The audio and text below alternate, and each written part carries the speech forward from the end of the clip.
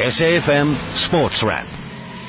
Listening to SAFM Sports Wrap on a Tuesday evening, and it's been a very, very sad fortnight for South African sport. News coming through on the wires yesterday that South African rugby player Tinus Lenae passing away, and it's great to welcome back onto SAFM Sports Wrap someone we've spoken to numerous times before, and someone who's played with and against Tinus Lenae in his career.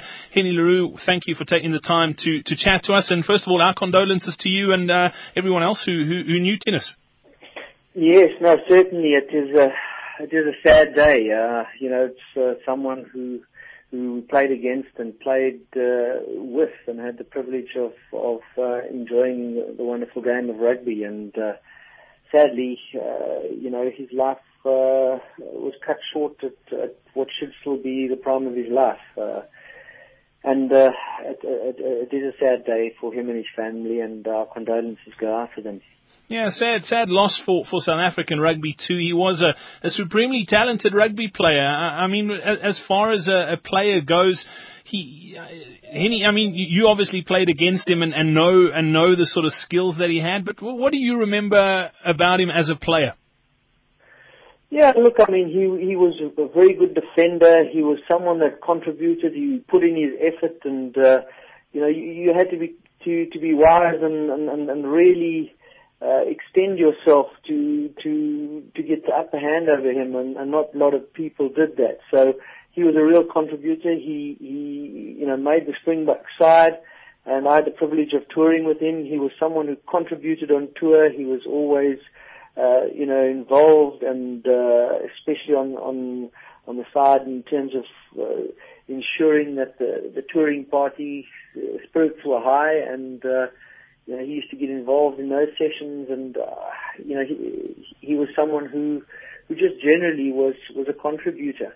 You talk about playing tour games with him. I mean, he toured with the Springboks between 93 and 94 in Australia, Wales, Scotland and Ireland. Never won a test cap, but he was a real team player. I mean, you talk about the things that he did off the field and the support for the guys who might have been in the starting 15 for those test matches. But on those tours, everyone's in it together.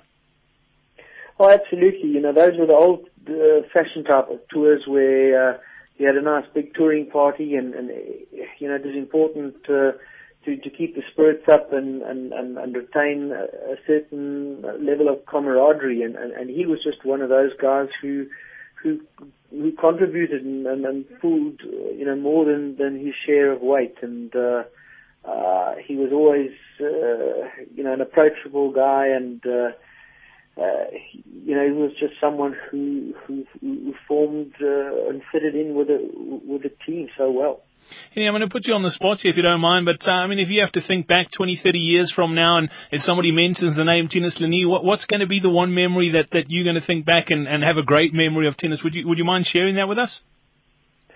Yeah, well, look, it's more in that, on tour, I remember him specifically wanting to sing songs and his interest in the touring party and in keeping the spirits up.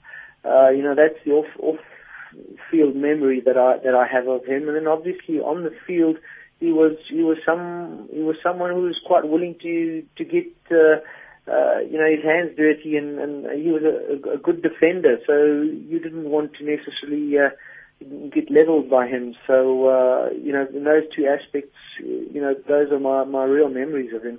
Yeah, I mean, you were a pretty physical back yourself, but Tinus was one of those guys that also never backed down. I mean, he had some blistering pace and could take a gap, but he was very, very physical.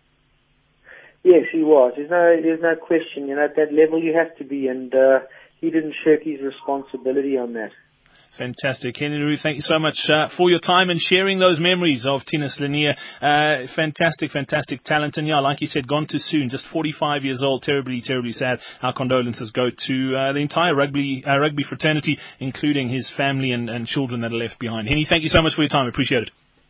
Thanks, Ben.